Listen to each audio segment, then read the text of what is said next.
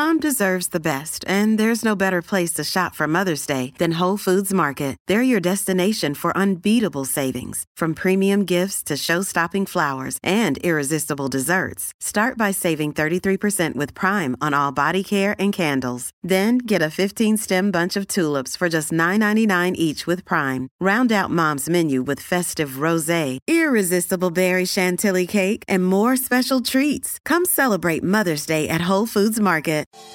Good morning, Oregon. It's Wednesday, November 24th. This is Andrew Theen with a news briefing from the Oregonian and Oregon Live. Before we start, a quick thank you to our sponsor, Pacific Source Health Plans, for supporting the show. Oregonians are no longer required to wear masks in outdoor public spaces, health officials said Tuesday, ending a mandate that's been in place for nearly 3 months. The rule applied outdoors in areas where people are unable to adequately socially distance. The rule is lifted effective immediately. The news comes nearly 2 weeks after the Oregonian and Oregon Live highlighted that Oregon was out of step with the nation and quoted numerous public health experts who said the outdoor mandate was not necessary. As of earlier this month, Oregon was the only state in the country requiring masks outdoors in certain conditions. Washington requires masks for outdoor gatherings of 500 or more people. Oregon remains one of only 5 states with an indoor mask mandate. State officials say they have no target for lifting the indoor mandate. Health officials say they want to see hospitalizations decline further before taking any action. Oregon lifted all restrictions this summer, then reimposed many COVID-19 restrictions after the Delta variant surged in the state.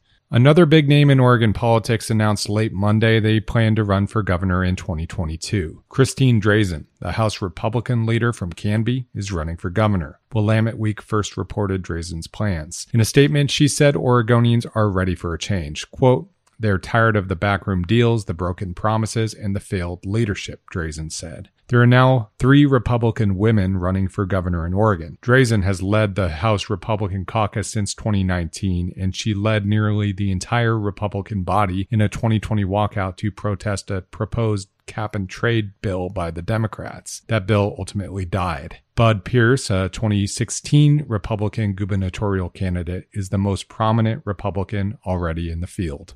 A 29-year-old Vancouver man faces murder charges following a 10-hour standoff in southeast Portland this weekend that culminated with officers finding a dead woman in an apartment. Devontae Donahue was booked into Multnomah County Jail this week following the dramatic standoff at southeast 171st Avenue and Division Street on Sunday. A woman had called 911 to report being held hostage. Police were met by gunshots through the top story of a 3-story apartment building when they arrived at the scene. It led to a 10-hour standoff before Donahue was eventually arrested. No officers were injured in the chaos. Police eventually used a robot and were able to break into the home, and he was arrested. Portland has shattered its record for most homicides in a year, with 76 so far.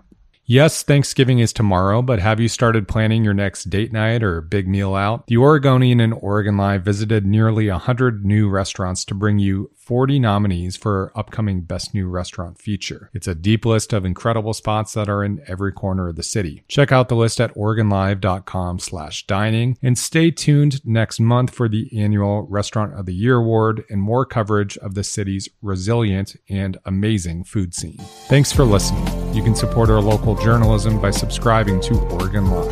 Go to OregonLive.com/pod support.